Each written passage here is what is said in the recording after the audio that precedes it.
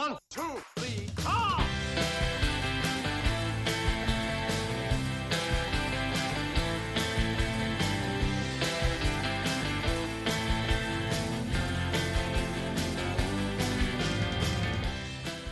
We're counting down. We're counting up again. We're ranking all the Beatles songs. We're counting down. We're counting up again. We're ranking all the Beatles songs. Ranking them songs away. Counting them songs away. You rank some poppy songs? You rank some druggy songs? You rank some George songs? You rank some Ringo songs? Oh, there you go. Look at that. What's going on, everybody? Welcome to Ranking the Beatles, episode number 43. How's everybody doing this week? Hope you're all doing smashingly. I'm Jonathan. And I'm Julia. Welcome to our show. How's it going this week?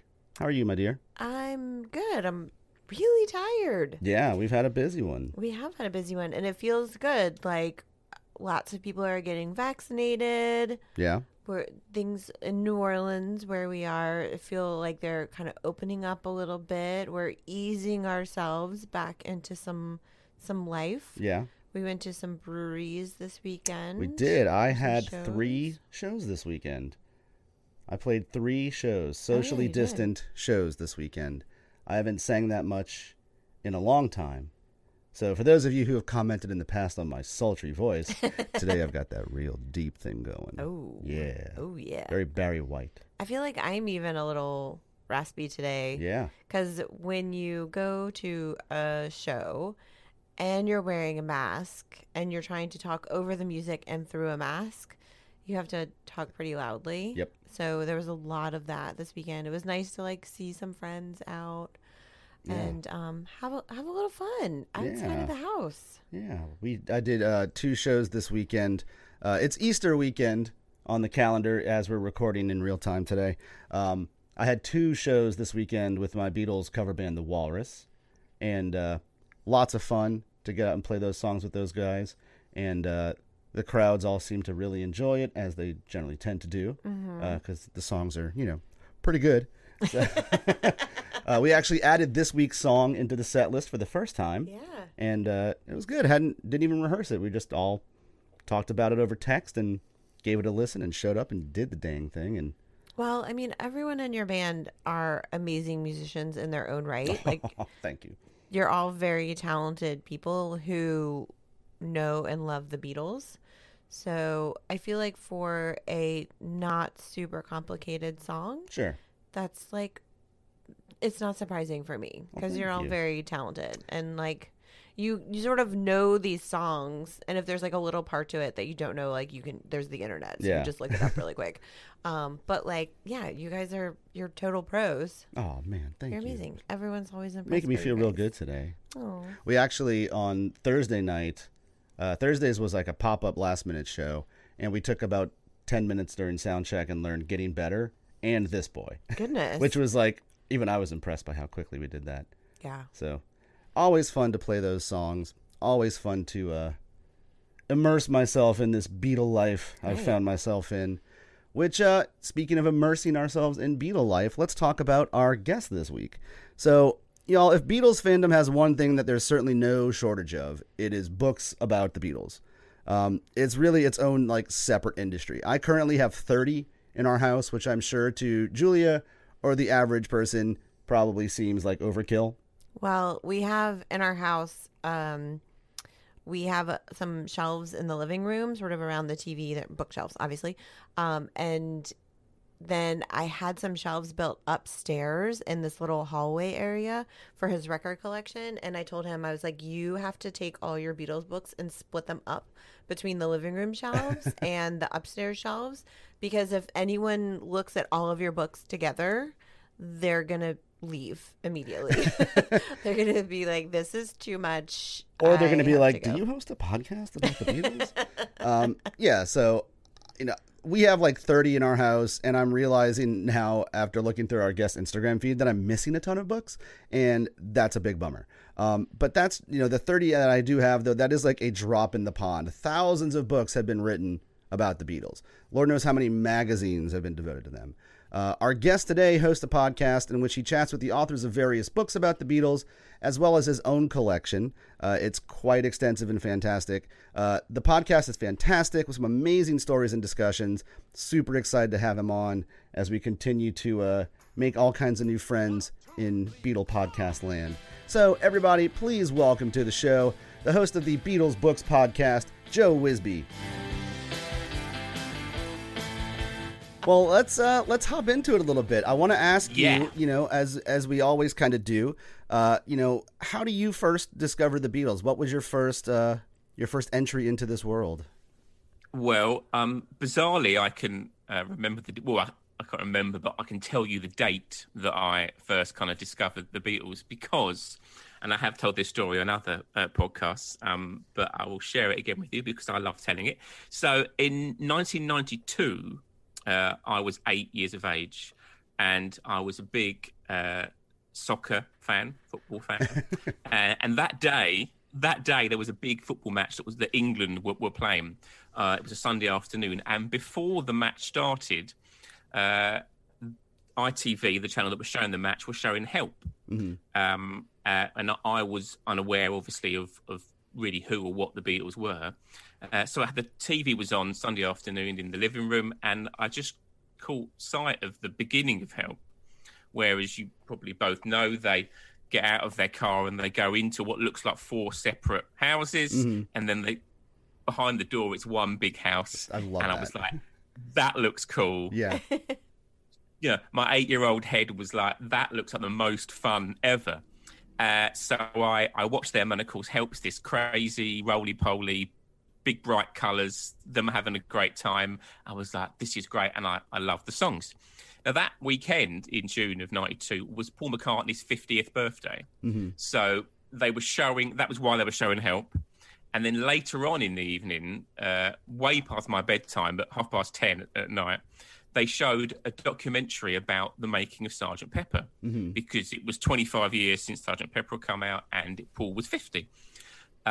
So I kind of realised this, and I asked my mother, who very kindly recorded it on a VHS cassette for me, because obviously I was fast asleep.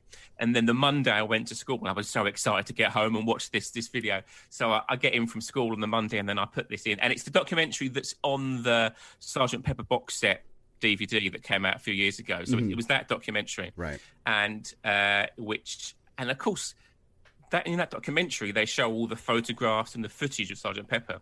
And they've all got these moustaches and these crazy clothes, and they look like... And I was like, hang on a minute.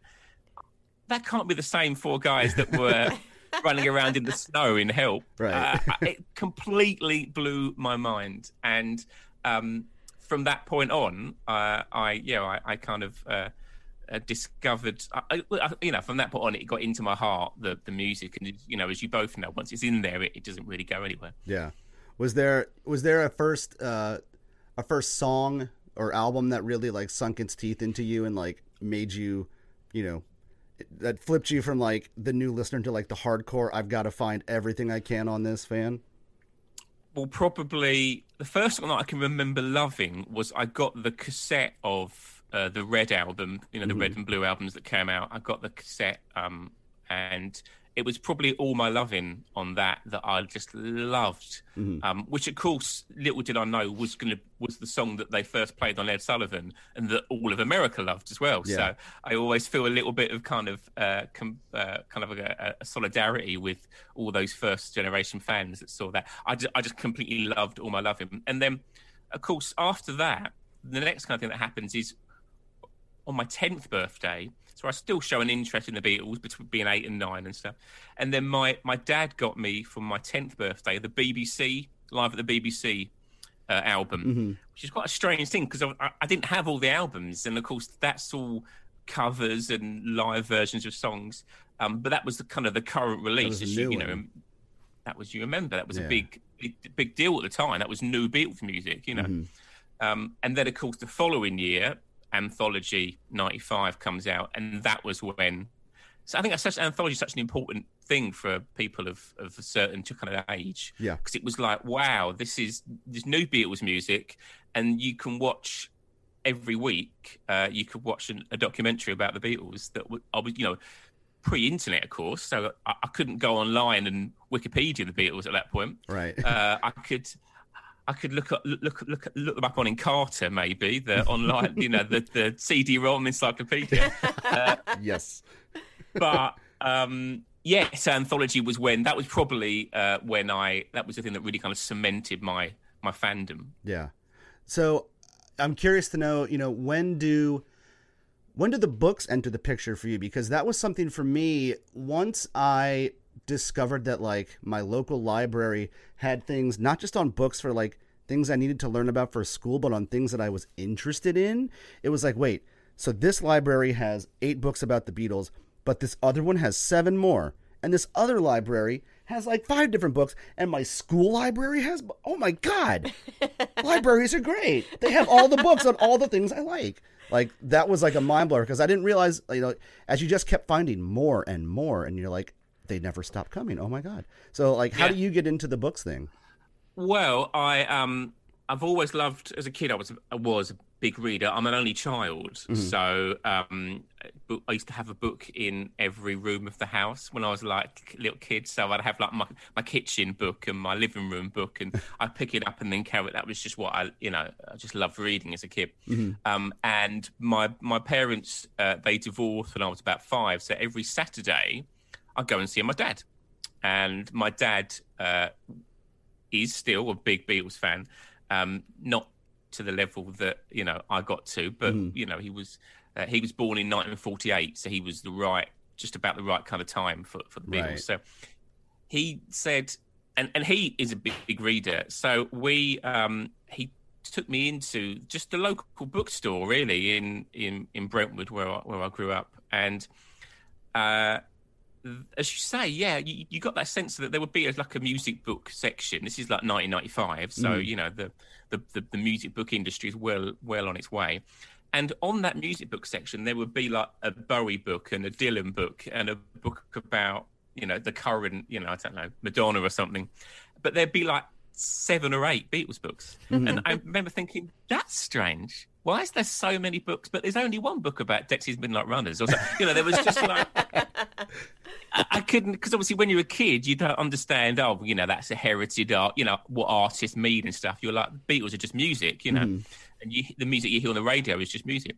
So that kind of piqued my interest. And then he got me, we went, and I remember on the Saturday, and he got me a very basic kind of like picture book, I suppose you'd say, of the Beatles that kind of told the story, which I've still got. And then he got a copy, which he bought when he was about 20 in 1968, of the Hunter Davis authorised biography of the Beatles. So I've still got his copy. He still asked for it back from me, but I'm going to keep it. Is it like an original 1968? Yeah. Oh, nice. Yeah. That's awesome. Yeah, keep that. Yeah, I've got that. Well, yeah, I'm lucky enough I got to meet Hunter Davis about 10 years ago, so he signed it for me. So I've got a little...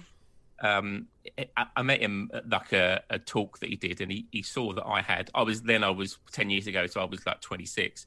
So he was like, "What? How did you get this?" I was like, "Well, my dad gave it to me." He gave me that book, and that book is the only, as we speak, the only authorised book that's ever come out about the Beatles, and that told the Beatles story in quite a basic way, but essentially the beats of all the books that we've all seen, they all come from that Hunter Davis book. So I just kind of, because the way that he told the story, because Hunter was a journalist and was a very talented writer, I kind of fell in love with the story as much as the music. And not everyone, I get that not everyone feels that. I'm sure all the people that you've spoken to, you have that great position where the people that you speak to all come at the Beatles from a different way, and they all appreciate the Beatles in a different way. But for me, I just loved all these characters that knew them and that worked with them and that were friends when they were at school, and I just loved the story of it. And of course, once as you say, once you realise that even in the 90s there were hundreds of books, I was like, well, I want to find out more. Yeah, and I'm still finding out more now. Nice. That's I think I'm 100% with you on the idea of the story being such a big part of it, because I think that's what cements it for me. Was a big part of it for me was like, for these guys who did so much and were so different all the time. For some reason, and it's, with other bands, this kind of thing doesn't always hold true. But we had a guest on, Sean Nelson from the band Harvey Danger, who said, "You don't choose your favorite Beatle; your favorite Beatle chooses you." And I think everyone like connects to one of them in some way, which is strange because they seem so superhuman, but yet so human at the same time. Like there's always one that you feel like that's who I kind of model myself after in some way. Yeah. And that's such a neat place to be, and to dive further into that story is always so fun and fascinating. Two things. First of all, that episode was probably my favourite episode of your show. He was just a fantastic, brilliant episode. Thank you. We honestly could have talked for like 5 more hours. Right? Like that. It was hard to wrap up because we were just like, go on. My thing about the favourite Beatle is, that's something else that that people identify with the different Beatle at different points in their life, and this is kind of how I feel that now is when you're a kid. So when I was a kid, I loved Ringo because all the footage in Anthology, even the interviews that he gives for Anthology, he's just having the best time. Yeah. And when you're like 9 and 10, you just want to have the best time, don't you? You just want to run and play and whatever, discover stuff. And then when I was a teenager, John was like the guy. Yep. John was like the cool guy, and he was, witty and sharp, and he didn't give a damn. And he lived in New York, and especially for me as a kid in England, New York's this kind of cool place where you can get pizza whenever you want. Or I don't know, it just seemed like fun, So then when you're in your 20s, it was George, because George is all about. I think I kind of get the thing with George is that he's all about self. George is he's very spiritual. But at the same time, he also, was very financially wise and looked after himself and his family at the same time, and when you're in your 20s, you're kind of it's about you, isn't it? You're discovering you and you're living your life and you're finding out who you are and stuff. Mm-hmm. And then when you get older, so I'm 36 now, and suddenly, probably about 5 or 6 years ago, it was just Paul. Yeah. It was like, it's always been Paul, because what Paul's about is, family. And you might, as you get older, you might be lucky and you might meet someone and get married, and you might have kids, and you might, have a great family life and stuff. And that's what he's about, I think, especially in his solo work, Yeah. And he just seems like you just relate to Paul as you get older, I think, more. Like the line that always reminds me of the line that always gets me that he wrote is in "Maybe I'm Amazed," which I think is a fantastic song, one of the best songs ever. And that line, "Maybe I'm afraid of the way I love you all the time." Mm-hmm. I mean, like thinking about the relationship that I'm in. How scary is that as a guy, right? How scary is that when you meet someone and you love someone? And you're like, well, that's, and rather... That's not how I'm programmed to be. Like, yeah, I'm programmed to be like macho, hardcore guy who doesn't need, no woman. You've never been that guy. No. That's not true for me.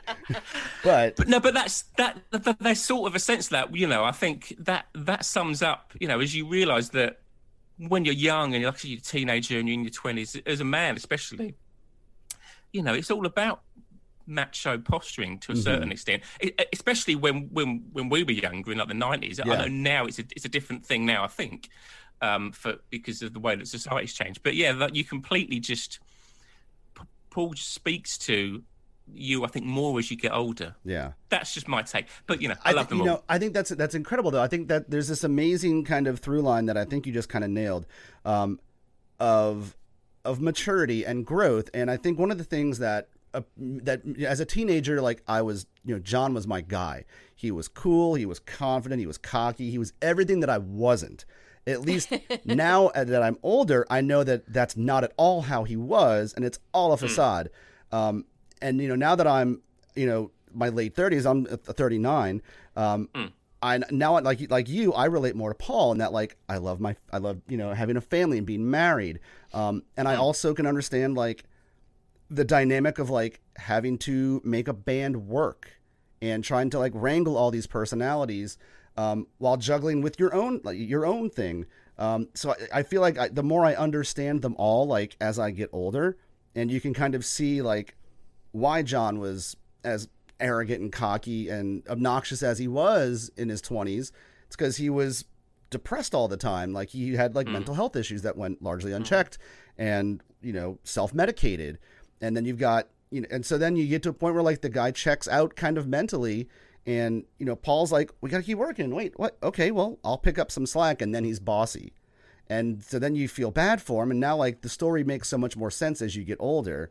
Yeah, and I think that's, I agree with you 110% on that fandom track, though. I think that's exactly the route I've taken. And I think Paul is also really great at just sort of like expressing human emotions and vulnerability, like just like that line you just quoted from Maybe I'm Amazed. Like it's so vulnerable, and it's rare for people to say, to vocalize to millions of people that amount, that level of just like, I love this person so much that it scares me because I've never felt this way before. And it's not necessarily a bad thing, but like, shit, what do I do with all of this inside of me? Well, I'm going to put it in a song. Yeah. And I'll and make people cry. and I'll counter that. Maybe I think even the more important line is, maybe I'm a lonely man who's in the middle of something that he doesn't really understand.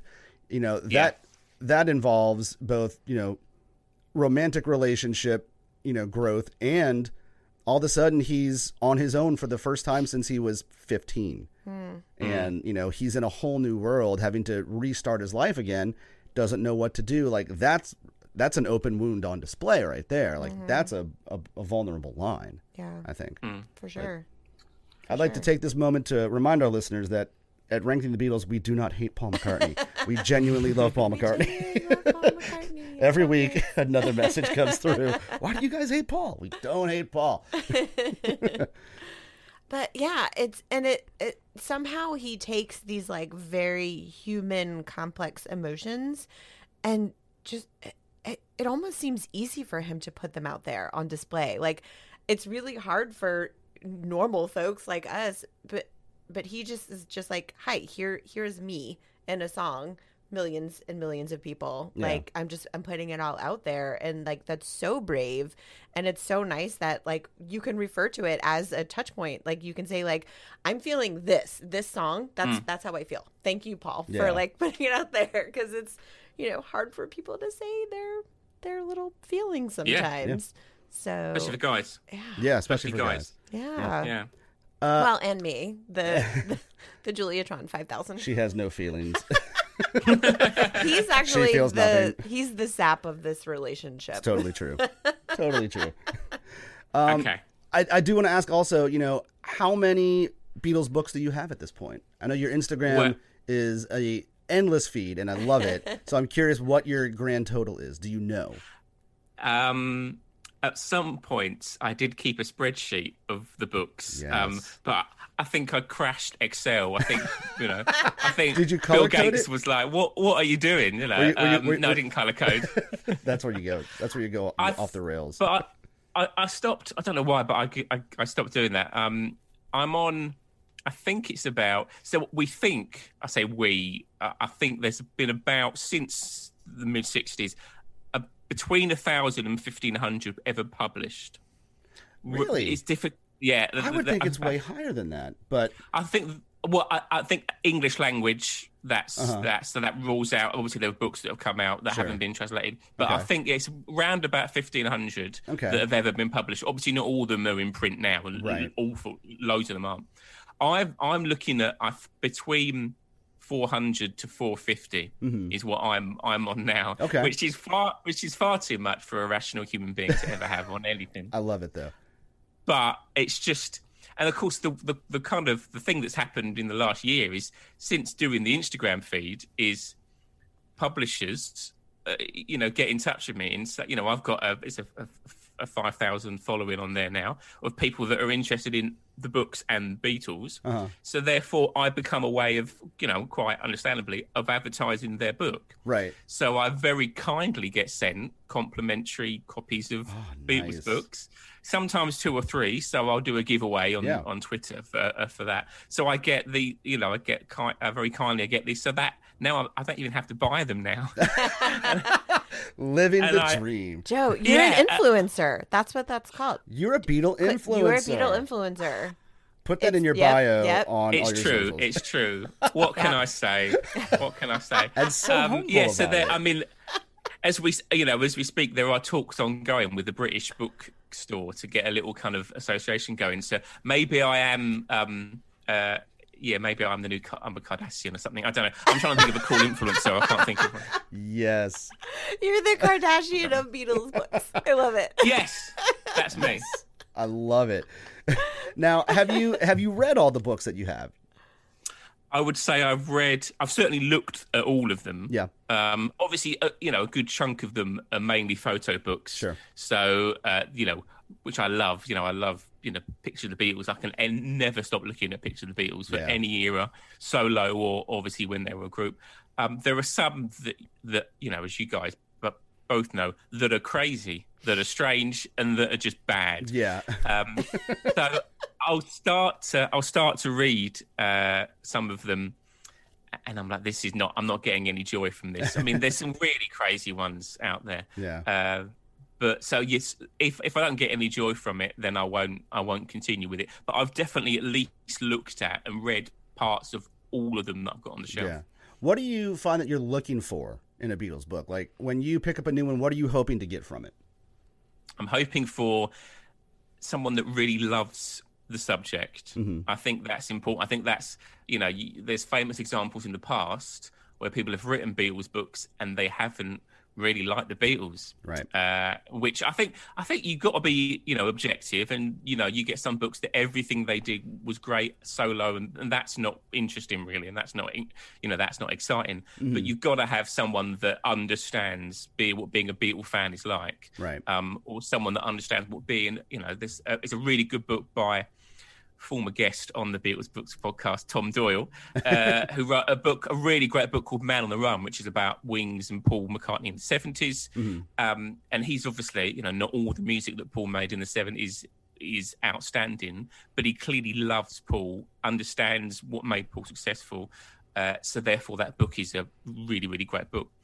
You've got to have someone that understands the subject and that has some kind of passion for the subject. Obviously, it's good to know, to find out stuff that you didn't know, which is, there's only so much to know, I suppose. Right. But the other thing what I love is, obviously, you've got the Beatles story, which starts in whenever and ends in whenever. But I love the little kind of side alleys of a Beatles story. So there's a really cool book which is coming out called Fab Fools, which is by a talented author called Jem Roberts, and it's about the Beatles and comedy, and it looks at cool. the association of, you've got a whole load on the Ruttles in there, the kind of their kind of story, what influenced them, what comedians they hung out with, the comedy that they liked. Mm-hmm. So stuff that would only feature a little bit in a biography, but there it's expanded over a whole book. So I love looking at those, Or another cool thing is where you get someone that had an association with the Beatles and you can tell their story. So I've just done an interview actually, and there's with an author that wrote a book about a guy called Robert Fraser, who owned an art gallery in London in the 60s, mm-hmm. And was famously busted with Mick and Keith. When Mick and Keith got busted for drugs, he was in the house that day, and he got sent to prison with them. But he knew Paul and was friends with Paul, and John launched he did like an art exhibition there with Yoko, this Robert Fraser's gallery. So his story is a fascinating story on its own, but because there's a Beatle association with it, I get loads from it. So they're my main kind of pickup points that I look for in a really good Beatles book. Fantastic. You have my permission to buy all of those books. They Yes. all sound great. Those are great recommendations. Joe. Like, especially like order that Paul McCartney book. Like, right. Like after we're done filming, please. 'Cause Yes. I want that. Have you got a lot? Have you got a lot? What kind of level are we looking at? I've got 30. Did you count? I did. I did before that. But what I've realized as I've looked through your feed, I'm missing a ton, and I don't know where they are. So I feel like You had them before I and had they've them, just disappeared? and I feel like I maybe lost them, or maybe in like a move out of like after college or something, or maybe I gave some. I probably lent some to friends and just never got them back. Because the only one that I could think of that I like lent a friend and then was like, I need that book back, is the Recording the Beatles book, that real thick 400-page one that was like hella expensive. I was like, yo, that's an expensive book. I want that back. Who did you lend it to? Kyle. Oh, yeah. But he also tracks. he lent me his like mono original Sgt. Pepper. So like, Yeah. we No, had- it's fine. Like you lent it we to had to someone you split the change trust back, who yeah. also loves the Beatles, but you're like, I need that for the Yeah. podcast. But yeah, I know I'm missing a bunch. I'd guesstimate I probably saw 20 on your feed that I know I had at some point, and now I can't find them. So I don't know. I know I also gave a bunch of books to a library a couple years ago when I was just trying to like empty some bookshelves where it was like, I don't need it anymore. But I'm currently at 30. Okay. I don't remember the last time I got one. No, the last one I got was it's called "You Never Give Me Your Money," and it's examination on the business dealings of the Beatles. I bought that as a business expense to learn about the pratfalls to avoid in band finances for a previous band. So Okay. yeah, and that band still That's a ended great in book. debt, so it didn't quite work. But yeah, I do enjoy the books. I haven't read one, like a new one, in a while, like in terms of like a full biography, just because I felt like I'd gotten to a point where I was reading the same takes over and over again. And Yeah. I know that like the story's kind of evolving as like new things come out. So I feel like it is time to start diving a little back into that end of it. But I also want to start going more into like the solo end of things. Like that McCartney book sounds truly interesting. Yes, it correct. does. You The- should order that, please. The Plastic Ono Band book that just came out, I really want to look at that. Like that looks really good. And I'm sure the Imagine one is really good too. I would also recommend Ken Womack, Yeah, I've who's heard a his fantastic his is author. great. He's written a 2-volume biography of George Martin, which is really good. But his book that came out last year about John in 1980, which is an excellent book, and he doesn't go down the kind of true crime aspect of John in 1980. Right. So he kind of has this idea where if John didn't see it, it's not in the book. So you don't get any of the drama hearsay of yeah. no. Yeah. And also, you don't get any of the, the post December 8th stuff, Right. which is, which there are books out there that cover that if you want to read that, Sure. and that's fine. But it's, it's really great. There's a great bit in it where David Geffen, that of course is the record label owner, tells Yoko that Double Fantasy at this point has been out for about 2 weeks. It's not doing as well as they were hoping. It was doing well, it wasn't doing as well. So Yoko is in the Dakota, and apparently they're sat in the kind of living room of the Dakota, and Sean's there, and Yoko tells John, it's not doing as well as we were hoping. And apparently John says, it's okay, we still have the family. Oh, And I thought, what a great, I mean, she must treasure that. Right. And then, in a week he's gone, or Yeah. whatever. It's what a fantastic thing to find Yeah. out that she said. well, and you and hear it's that, great. and it makes you feel happy for him as somebody who spent his entire life looking for family, and looking Yeah. for that that anchor to his life, to like at least like when he when he was taken from us, like he was in a happy place, and that's like Yeah. that's a bit of a silver lining, if anything, But that sounds and like the other a thing- good read. Yeah, the other thing in that book that's great is the last interview that he gave to a DJ called Dave Shaolin on a New York radio station that's called and I don't. It's always W something. I don't know how it works over there. W-H-P-R. Yeah. Whatever, yeah. So they're in. He gives this this DJ a lift back to somewhere in New York where this guy lived, obviously. And in the back of the car, he says, "Come on, John, tell us the truth about you and Paul. What's really the kind of nub of what's going on kind of now?" And John just says, I do anything for him, and I know that he'd do anything for me. Yeah. And that's so yeah. It's quite an emotional book, but if you're looking for a kind of a recent publication, I would go with the Ken Womack. Beautiful. I've heard a lot about the Ken Womack books, and I've also heard he's a great podcast interview too. Wasn't he on Blotto? He did do Blotto Beatles. I thought so. Yeah. He was my first episode. Yep. He was my very first. Very kind. I mean, I didn't have any. Obviously, at that point, I didn't have any other interviews. Like now, when I approach an author, I can say, "Well, I've got these 20 episodes." Yeah. You guys know that you get a bit more kind of clout if you've got a back catalogue. Yeah. But Ken was fantastic. He's written a new book which is due out in a couple of months about George Harrison and Eric Clapton in 1970. Okay. Which is obviously you've got the personal wife situation going on there. That whole drama. Spicy. But also George was doing All Things Must Pass and Eric Clapton was doing Layla at the same time. So it's about the making of that. So yeah, Ken's wonderful, and if you can get him on, I would 100% recommend you do. Yes, I need to look into that. Has anyone done like a really good book on Ringo? Well, there's two major biographies. There's one that came out in about 90. It came out originally in 92. It's called It's called Ringo Starr, Straight Man or Joker. Oh God, that's what it's called. Yikes! Poor dude. That's by an English author called Alan Clayson, who's written quite a few books, and then that got republished about 2005. Then an American author called, believe it or not, Michael Seth Starr. Ooh. That's his name, Seth Starr. Seth Starr. No relation to Ringo Starr. He wrote a book which I think is called With a Little Help, which came out about 2010 or so, and that's interesting. That's good. If you're good, that's probably the best book about Ringo, because that looks at the solo. You need if you're going to write a book about a Beatle, I think you need to go into the solo years, because that, like you say, that's the kind of virgin snow that no one's kind of explored that part.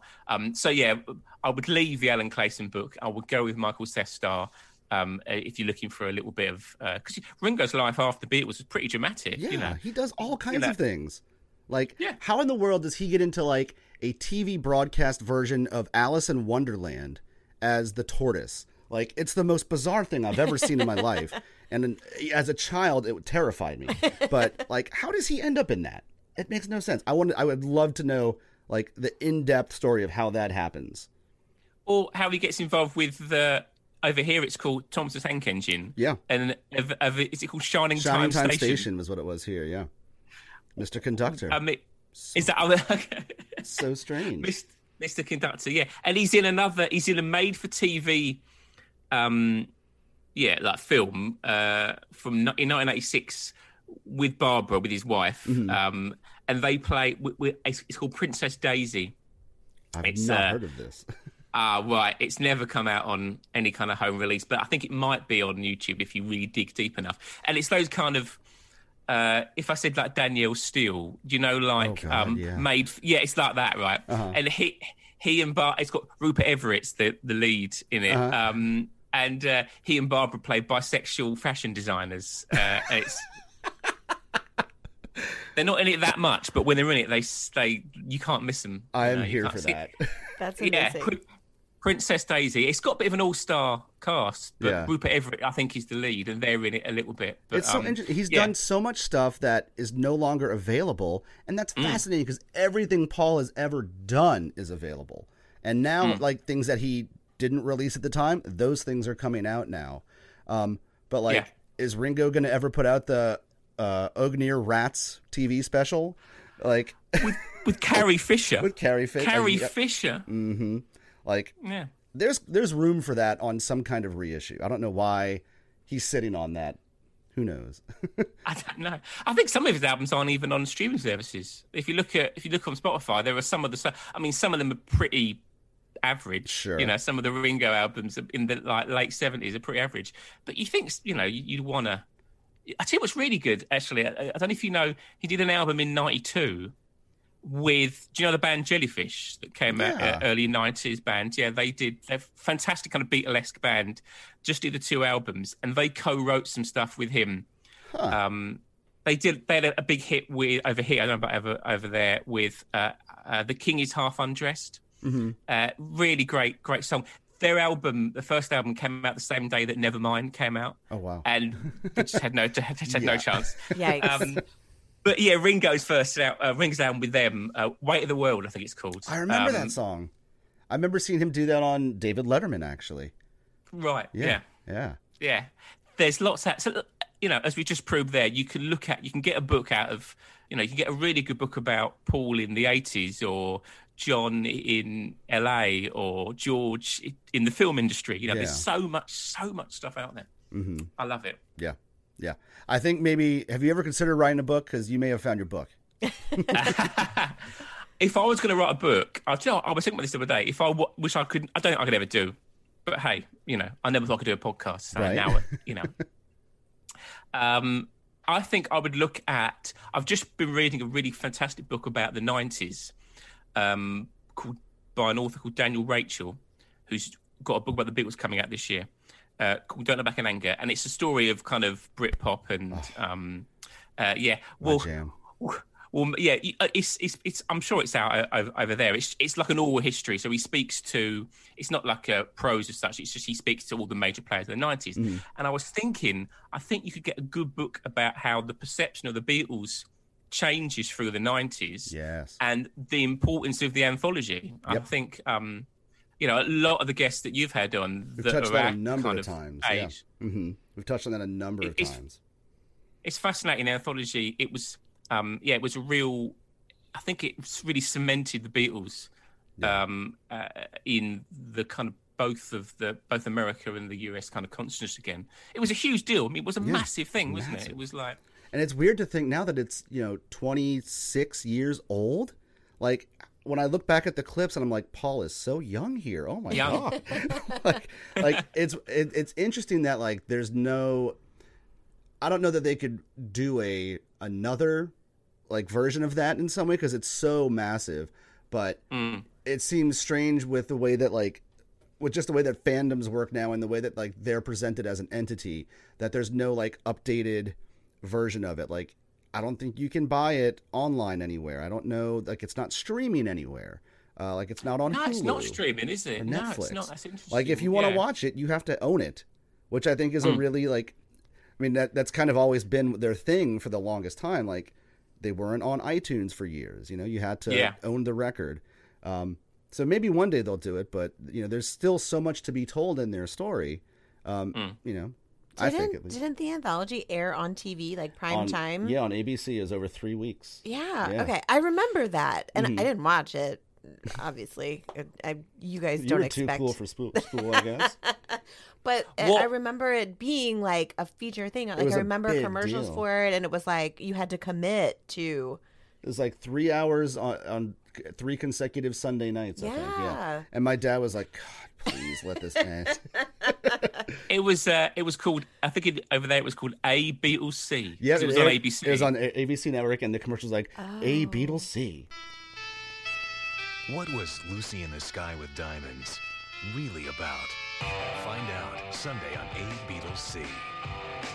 I found the audio from a commercial, like an anthology promo commercial that I used in an episode. I don't remember that. Yeah. I just remember it existing and just being big I don't have the attention span for that. I might have watched like a little bit, but also my parents were not massive Beatles fans. Yeah. So I don't know that they would have had the attention span for that either. Yeah. I wonder what you were watching instead in November 1995. What was on? My gosh. Like she was probably just high. No. On a Sunday night, I don't know. What was the sitcom that was big over there with Helen Hunt? Wasn't that on the same time? Oh. Yeah, was it on the same time? I think that was at the Rival. God. You know possibly American TV history Right? better That's than amazing. Wow. I don't know. What would you have done on a Saturday night at On 14? a A Sunday Honestly, night I probably at would 15? have been doing my homework because I'm a notorious procrastinator. So, like anything that had to have been done over the weekend, I probably would have waited until Sunday night to do it.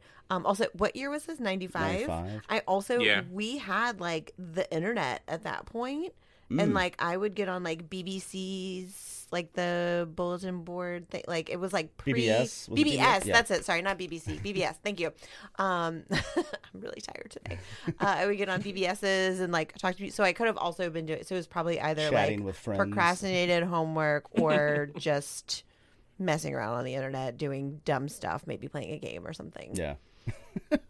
But no, And we were just watching that instead. So who was having a better time? You know, we'll never know. we were. Me and Joe were Yeah. having a good old time. I'll tell you that. Absolutely. Absolutely. I mean, you remember where you were. I do not. So obviously, I do. you I guys remember win. the whole thing. I would do my homework early on Sunday those Oh 3 my weeks, gosh. so I could watch the show at night. Yeah. So that's definitely important because I know you. Yeah. And I feel like you're a worse procrastinator than I yeah, am. terrible. So yeah. for you to do your homework early, that's pretty monumental. It was a big deal. It was a big deal. Well, we're here for a reason today. Do you want to talk about our song for this week? Cool. Coming in this week at number 174 is Misery. The world is treating me bad. Misery. I'm the kind of guy who never used to cry. The world is treating me bad. Misery. I've lost her now for sure. I won't see her no more. It's gonna be a drag. Misery. I'll remember all the little things we've done.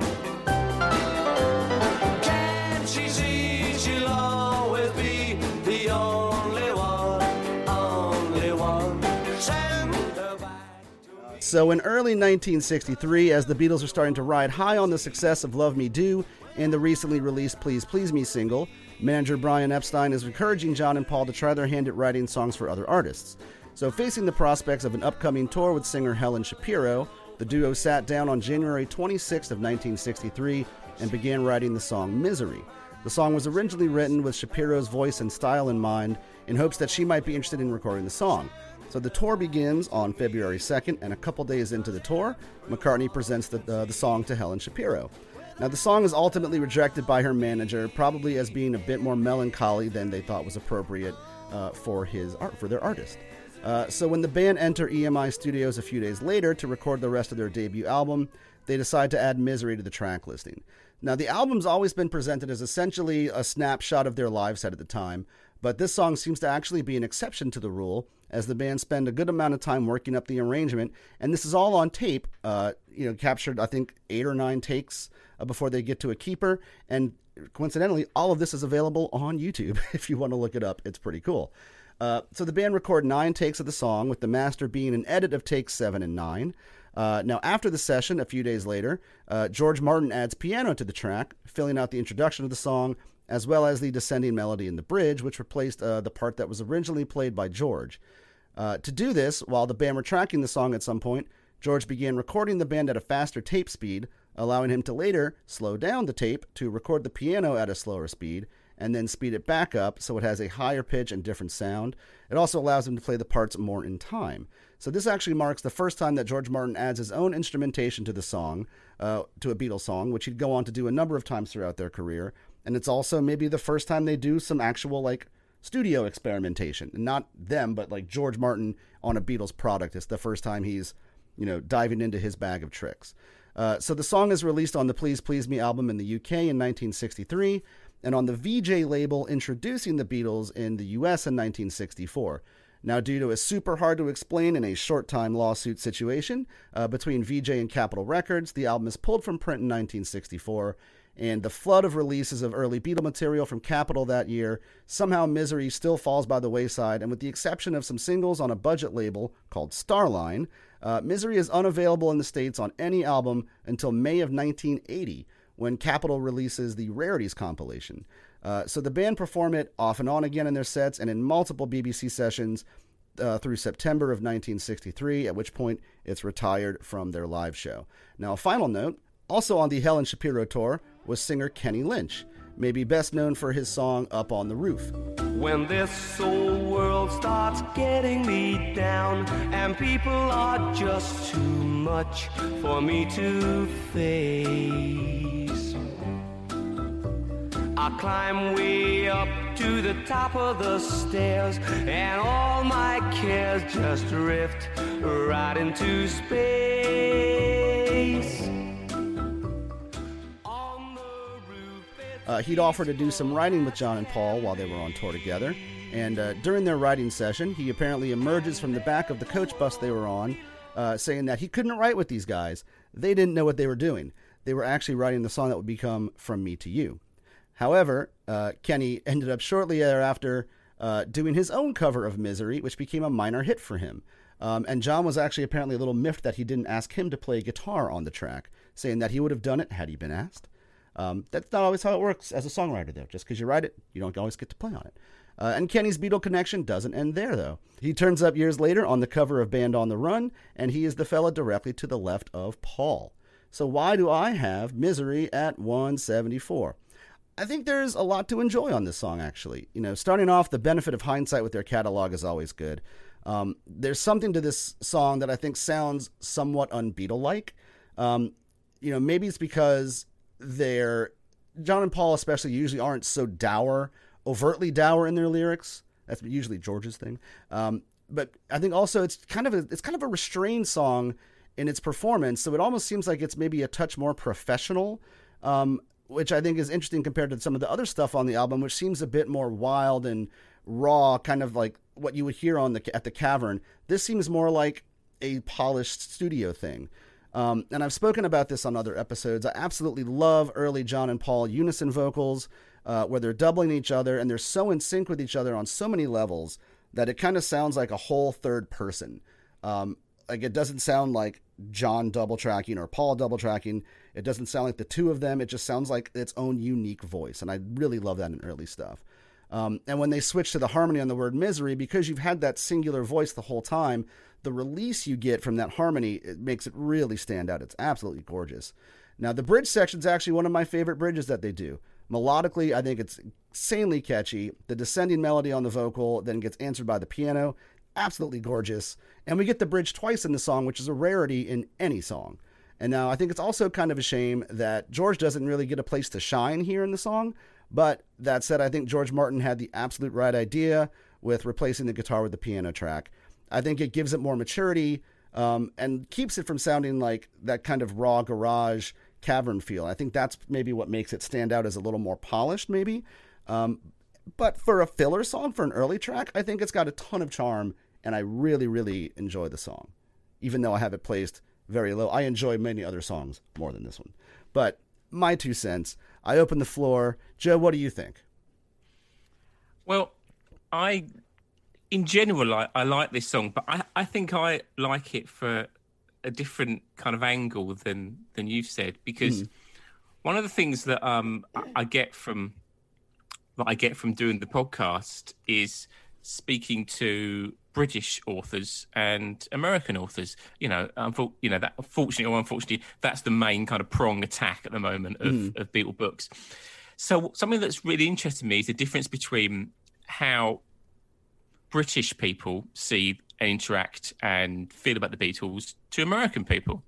So I think there are certain things that British people understand better about the Beatles, and I think there are certain things that American people understand better about the Beatles. So if I read a book about Ed Sullivan, okay, I'm not going to understand, as really as I might, precisely what Ed Sullivan was, as in the Beatles' first show on Ed Sullivan, right? Because which is an epochal event in popular culture history of the last 100 years. Okay, I just can't, because it's something that, whereas for Americans, obviously not everyone watched that show. You guys didn't watch that show because you weren't born. Okay, but maybe even if your parents or or a friend that worked at a store that you went to watched it, you've got an inherent understanding of that, which I don't think I'll ever have. I can't, talking about John in New York, that's his life there. I can't grasp, I can't understand that as much as, I've never been to New York. Even if you've been to New York once as a British person, maybe you'll understand it a bit better. And I think with this song, what's interesting is I see it as it's a little bit kind of tongue-in-cheek, okay? So for me, because like we said, the Beatles are big comedy fans, I think that, the world is treating me bad, misery. That's the opening line to the song. That I don't think they're being serious. I think that's for me, because there were loads of songs, weren't there, in the early 60s of those kind of crooner, like Bobby, all the Bobbies, Bobby V, Right. Bobby Rydell.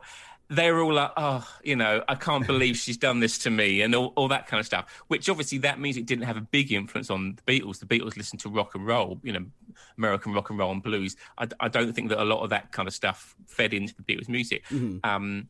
I think that it's a little bit, it's kind of, although, as a teenager, we can all remember thinking to ourselves, the world's been treating me bad, because you always think when you're a teenager, the world is treating you bad. When it, oftentimes it really isn't, but that's all part of growing up, and that's fine. The burden of youth. Youth is wasted on the young, as they say. So I think it's a little bit, I could be wrong, but I think it's got that that kind of almost like a comedic element to it, where they're kind of, like mugging for the camera. I don't think they really mean it. But I still think it's still an interesting song. I mean, number one thing to remember is it's a song that they wrote, which, that's like on that first album, as you guys know, not many people wrote their own songs. Right. So I think it's important that purely for the fact that it's a Lennon-McCartney song. Talking about Kenny Lynch, have you ever listened to the Kenny Lynch version of this song? I have. I hadn't listened to it until I started researching for this episode. Right. I don't know What do that you think? I love it. I don't know that I love it. You've been treating me bad, misery. I'm the kind of guy who never used to cry, but now you're treating me bad, misery. I've lost you now, I'm sure. I won't see you no more. It's gonna be a drag, misery. I remember all the little things we've done. You'll remember, and you'll be the lonely one, lonely one. I genuinely You maybe should have let John do the guitar part for that. that guitar tone is terrible. That's awful. I didn't realize it was the same guy who sang Up on the Roof. I love that song. But that's also that's a Goffin and King song, and they just are brilliant. But I think there's something about that song that feels, I don't know, his version of Misery seems so sappy. Like, he's really leaning into, like, I think it's interesting if John and Paul are kind of like, tongue-in-cheek about it, there's no tongue-in-cheek. Like, in the way he changes the lyrics to "You've been treating me bad," it's all so drawn out. It didn't quite do it for me. No, But I don't know much about him apart from Up on the Roof. Well, he died about only a few years ago. Yeah, he's seen over here. He's he wasn't well known, that recently, but in the 60s and 70s, he was quite a well known, essentially as a stand up comedian. He's something that's to remember about him is that he was black, and if you looked at British TV in 1963, 64, there weren't many, for whatever reason, black performers on TV. Certainly not stand-up. I can't think of another stand-up comedian. You know, we didn't have Richard Pryor. You know, I mean, we just didn't have that over here at that point. Thankfully, there are many, you know, very talented Black British comedians now. But he kind of stood out for that, and he was quite a just a kind of a homely kind of figure. He wasn't anything. He wasn't like, he was kind of a family comedian, really. Sure. So, and yeah, as you say, he pops up on Band on the Run. Yeah. It's quite a strange. I'm not sure what. Obviously, Paul must have maintained. I mean, some of the people that are on that cover is quite a hodgepodge of people. Yeah. You know, you've got Christopher Lee and James Coburn, and then you've got Michael Parkinson, who you know is a very well known in this country chat show host, and there's Kelly Lynch on there. So he's quite an interesting. I mean, he's the first ever cover version, isn't he? I think that's the first ever Lennon McCartney cover. First Lennon McCartney cover. Yeah. So that's something to be said. But yeah, his version, like you say, is a much more serious. He makes it sound like a crooner, doesn't he? You know, he goes into that kind of Bobby V type. Type thing. But I like, as you say, I like the. Like at the end, I think the key thing actually at the end, thinking about what I've just said, is right at the end when they go la la la la. Yeah. That is the moment moment right where in the fade out. It kind of shows that maybe they are tongue in cheek about it, because that is very Bobby, you know, Bobby genre, Bobby style, that la la la type thing. Yeah, yeah. When John does that first O at the end of it, though, like that's like, it's a sweet spot in his voice for me. That's just like, God, that dude could sing, like. Like soul stuff, like he really could do like a great vocal on things like that. I think it's kind of his. I feel like it's his song more. I imagine that it was his. He brought it into Paul. I'm not sure of the kind of dynamic on there. The dynamic from what I read is they both like sat down to write it. They claim it is kind of an equal thing, but maybe I think they both say like it's maybe a touch more John than Paul. But they both like were in on it, you know, together at the same time. But maybe John led the session a bit more. Yeah. I feel like it's got his kind of fingerprints on it. His fingerprints on it a bit more than Paul. But I like one thing that I love about the whole album is talking about British and American thing. I feel like when I listen to Misery and some of the other songs on Please Please Me, I feel like in 1963. The Beatles were kind of ours a bit, because obviously, you know, they weren't in, you know, they weren't well known in America or other countries, you know. So I love, and going back to what I was saying about those BBC sessions, the majority of those BBC sessions were recorded through 1963 and some in 64 as well. So I've got a huge amount of affection for early, you know, for early Beatles, because it feels like, you know, that they feel a bit more, you know. As soon as they hit America, they become an international thing, and everyone gets their bit of the Beatles. They do a world tour, obviously, a few world tours. So everyone gets their kind of slice of them. They feel a bit more, you know, this is quite an English sounding song. Even you know, even though it borrows from the American, like we said, the American kind of Bobby thing. It's got a real. It's got quite, I don't know, it feels kind of quite cold and, you know, kind of dour in some respects. I think it's, a lot of those early songs, I feel kind of a bit more English. I can't really explain why. Yeah. But it just, in my head, they kind of sound a bit more like that. But, I think it's a little bit tongue in cheek, most of it. I don't know. That's fast. I've never considered that perspective on it, but it makes a lot of sense, though.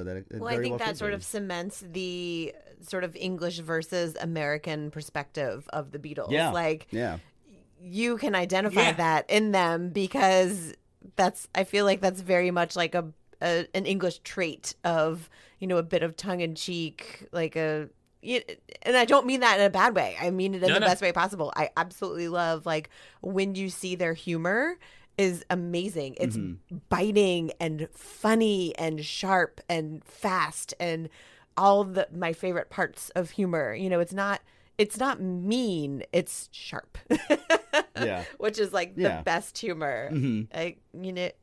I love this take because listening to it, I was just like, okay, yeah, this definitely sounds like a song they wrote for someone else. But putting that tongue-in-cheek spin on it of like, oh, you guys want to write these crooners? We can write these crooners. Watch us. And they write this amazing song that's like beautiful and, has these, the descending melodies. And, George Martin puts these little spins on it and they're like, yeah, nailed it. I think, definitely. I think like thinking about humor, how much of an influence do you think was when they landed it in JFK, they give that press conference, don't they? And and they're so funny. They're hilarious. And they're so witty. They're if you watch it now, it stands up. Yeah. It's not like, and I think, I don't know what, if you watch an interview with Elvis, that I can't, and I'm not a massive Elvis fan. I haven't watched every Elvis interview ever, but I can't think of, or even like Sinatra, there was an interview situation. A press conference was, it was to promote, it was to sell the latest tour, the latest album. They're so quick and funny. Then you get the sense that it's completely unrehearsed. Yeah. I think humor was, and I think for Americans, speaking as I do for all Americans, Please do, cowboy. But that must have helped. That must have contributed to you guys just going, wow, these guys are so different. Yeah. That must have been, all the interview, all the press conferences in the first tour. By the mid '60s, they get bored and they get tired, and they're not as funny. Well, and then also like the journalists are more aggressive, and like they're trying to like get them in like a gotcha question. Why do you boys not like Jesus Christ? And like they're just trying to like find a way to like shove it into him, and they're fighting back against it, and they also don't really want to be there anymore. So it's the way you talk about after the first couple records they lose a bit of what makes you like feel that British connection. It's almost like once they hit that success and they become globalized, and all these other influences start to become more prominent. So like their country covers of like, Buck Owens things that might have sounded a bit less country 2 years prior when they were doing it like in the Cavern or just like on like a theater tour. It's almost like those kind of, I guess, essential British elements, or edges kind of get rounded off a little bit as these other influences come in. Yeah, I can totally see that. It would have been fascinating to see what their albums would have sounded like if they'd ever recorded in the States. Yeah. It was such I think they did get, Mark Lewison will dig this up for his new book, I'm sure.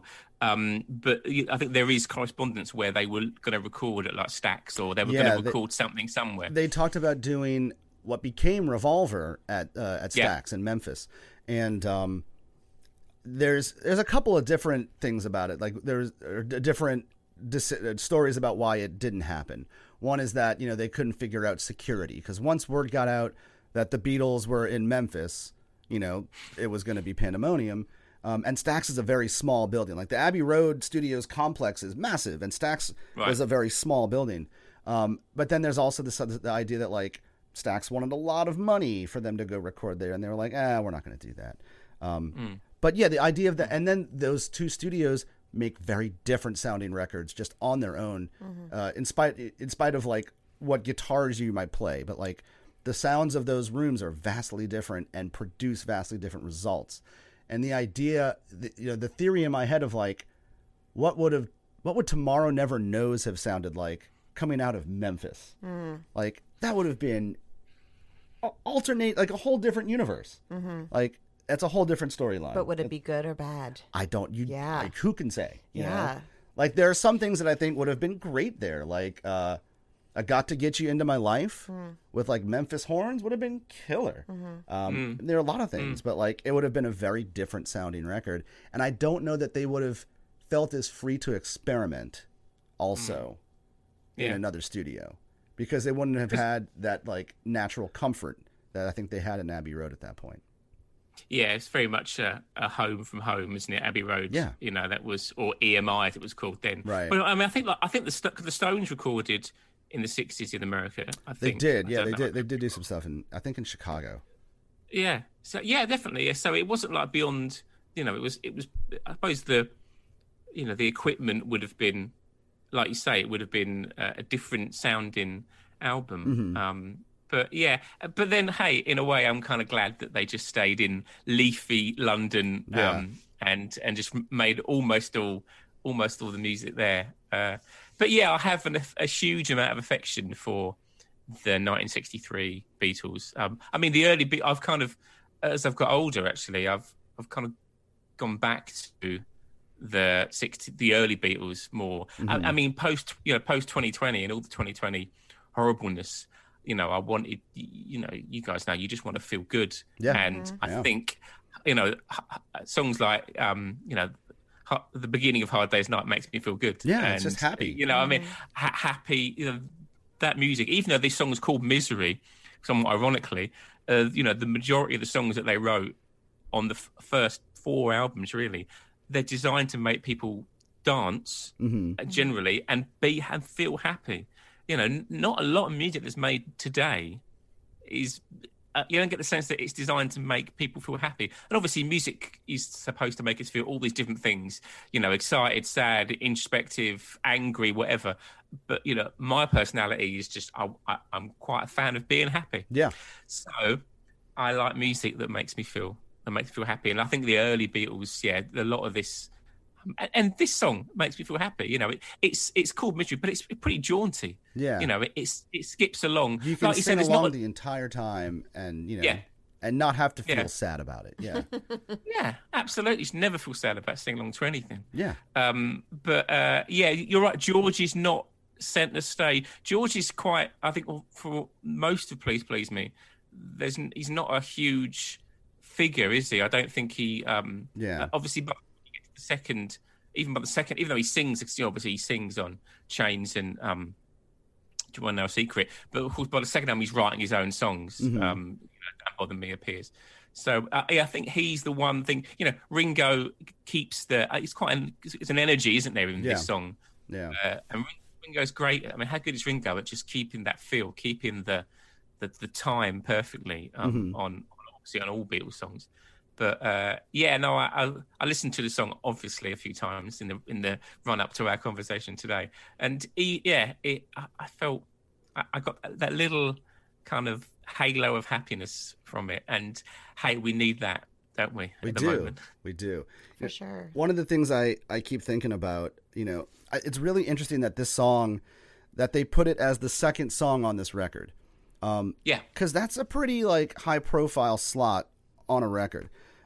So it's interesting to me that they're not putting one of the singles there, or arguably you could say what are the other Lennon and McCartney songs that are maybe better than that? And I've tried to look at the track listing and replace it, but I don't know that anything else works there.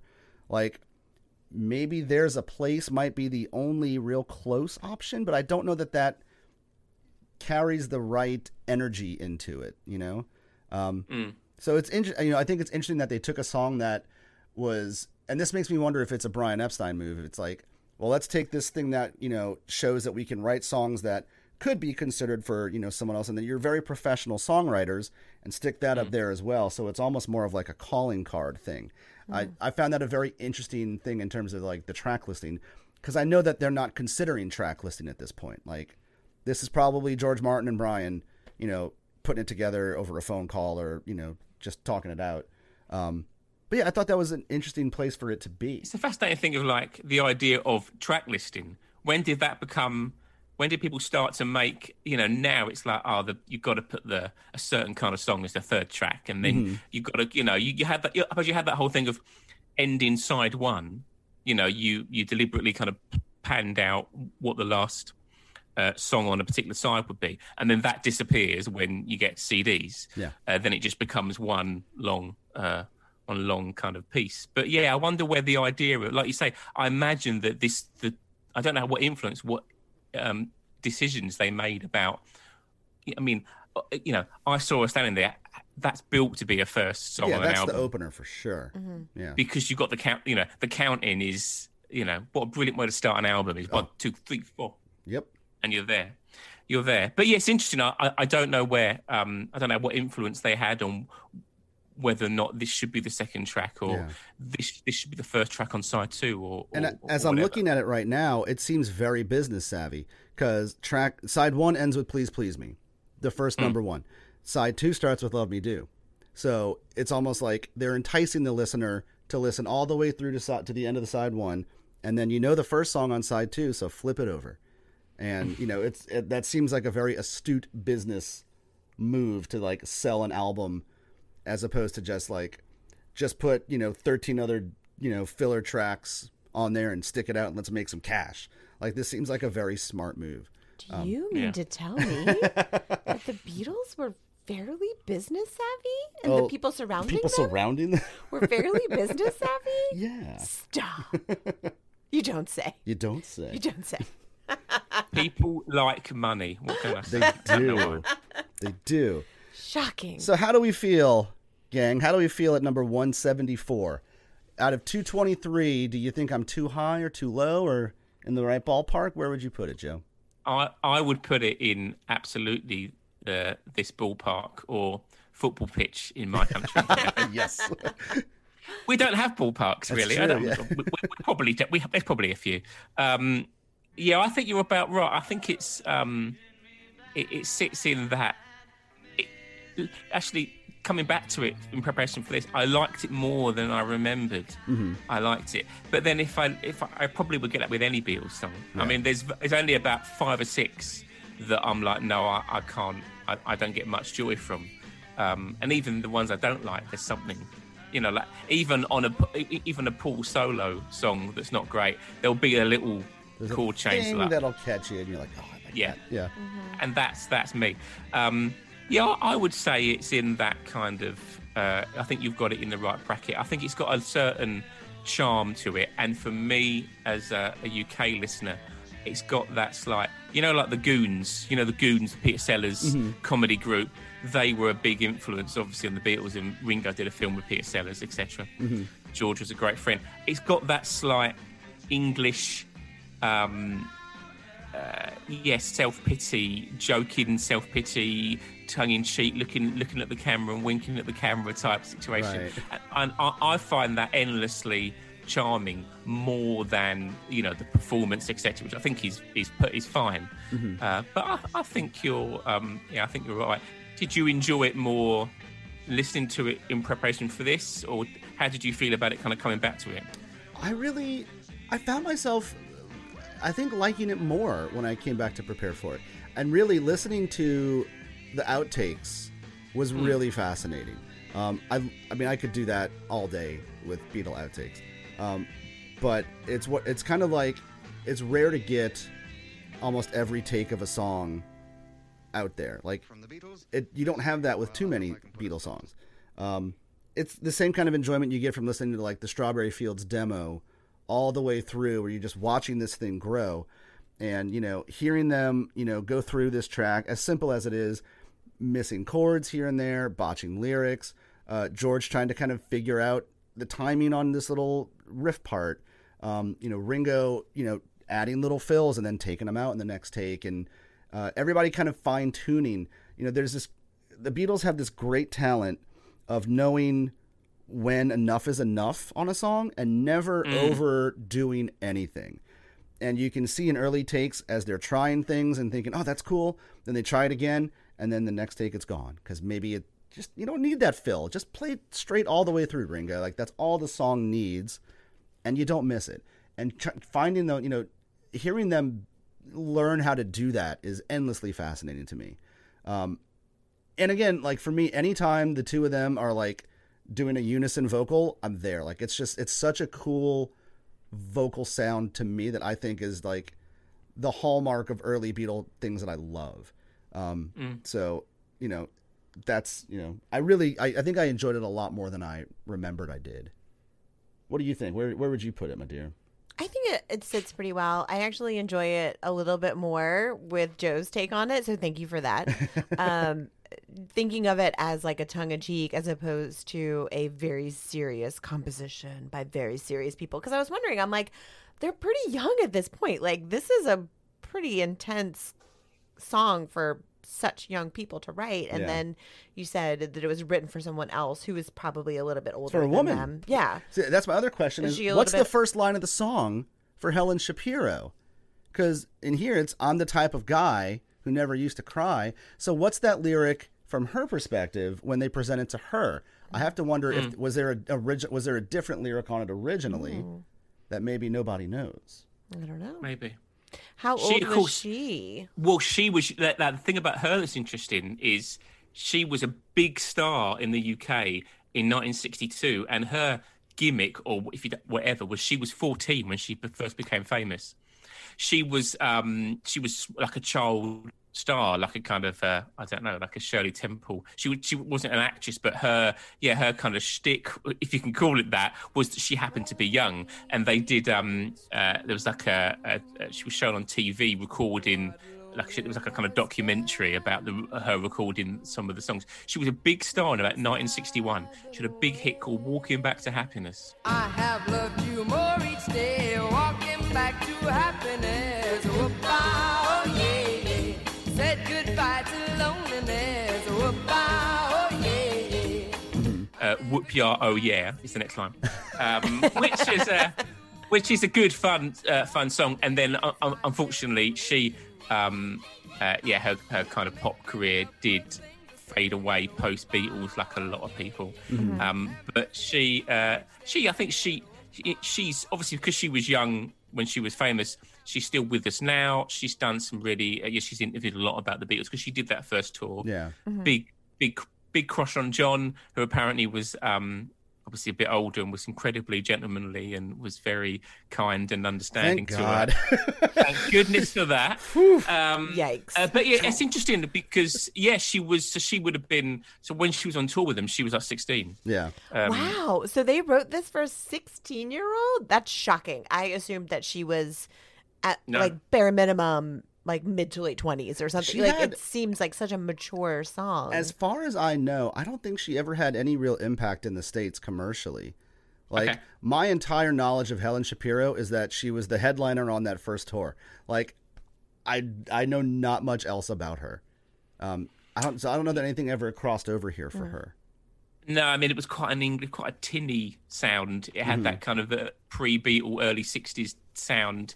You know, like people like Cliff Richard. You know, a lot of those English acts, Adam Faith, they just didn't translate over to you guys. Because you had like, you had a lot more going on. You had all the rock and roll stuff, and then you had like, some of those early Phil Spector stuff. If you look at the stuff, it was, you just had much more lush sounding records. Like in 62, she's having hits in 61, 62. That's when we get like the Beach Boys are the biggest band in the country at that point. Like early Beach Boys, like Jan and Dean, surf rock stuff becomes like, the flavor of the moment. Because Elvis had been in the army at that point, and kind of, the early rock and roll guys kind of, various legal things brought them out of the spotlight for a bit. And then, the Beach Boys took over for a bit, and then the Beatles hit. And then all bets are off at that point. But yeah, it's a very different time in American music there, for sure. Interesting. There is a clip of her on, which is worth seeking out, which you might have already seen actually. Ready Steady Go, I think, which was the big pop kind of TV show we had in the early to mid 60s. She's doing a song called Look Who It Is, which sounds, she's one of those artists that like had a hit and then all the other songs would sort of sound like that song. Yeah. Which you get now, that's not a new thing. Sure. And so she's doing, and the Beatles were on the same show. They had their kind of the no collar suits on, and she's doing Look Who It Is, and she's singing it to and there's, I think it's Ringo, George and John, and she's kind of like singing it to them and like putting her arm on their shoulder and stuff. So there's a little bit of film, which is, it's on YouTube. But yeah, unfortunately, she's not. Her singing career kind of went a little bit by by the wayside. But she's still with us, and she did a good documentary about her kind of time with the Beatles about 10, 15 years ago. So Nice. But yeah, her singing this song, as you just said then, it's quite a stretch to imagine her singing it, because it is for her kind of angelic 16-year-old kind of, like how women dressed in the early 60s. She was, very kind of dressed in a quite a conservative manner, and, very, very neat hair and stuff. And the world is treating me bad might not have fit with that look. But Right. Yeah. we'll never know. We'll never know. Yeah. You almost wish that she would like do a cover of it now. That would be Like, funny. let's do it, man. Like, why not? Maybe she has. I'm sort of amazed. I wanna look that up. People have dined out on the Beatles enough, as we all know. Right.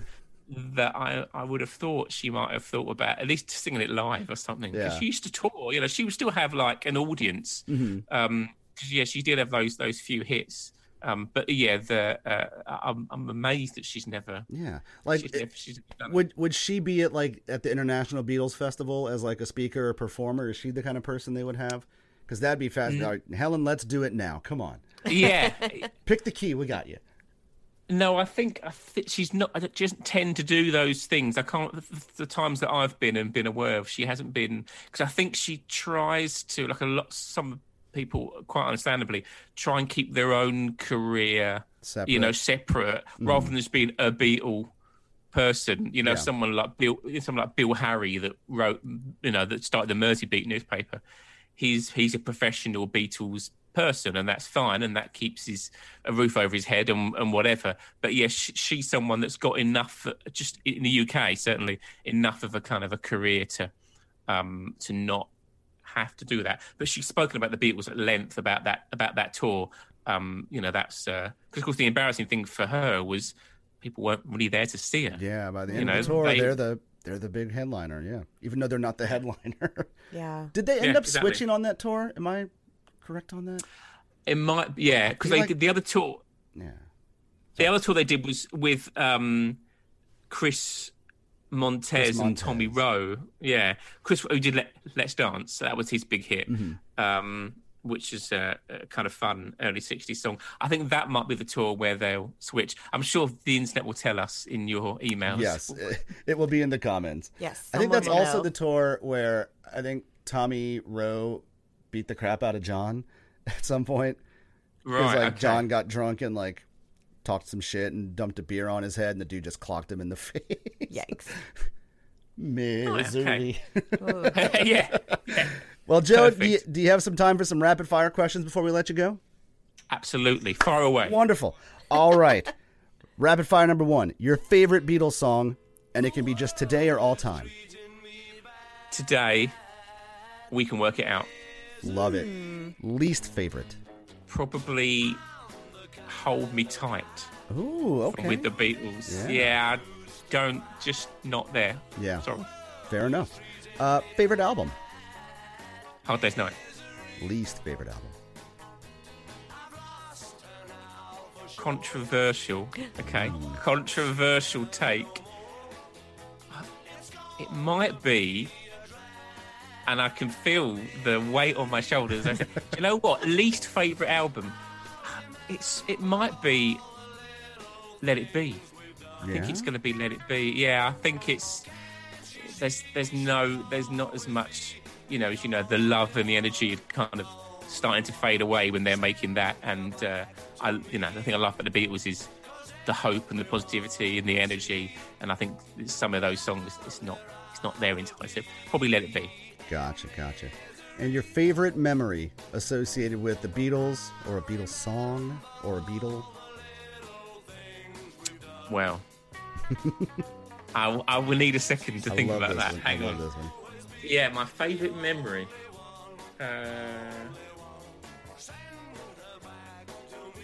Probably. Do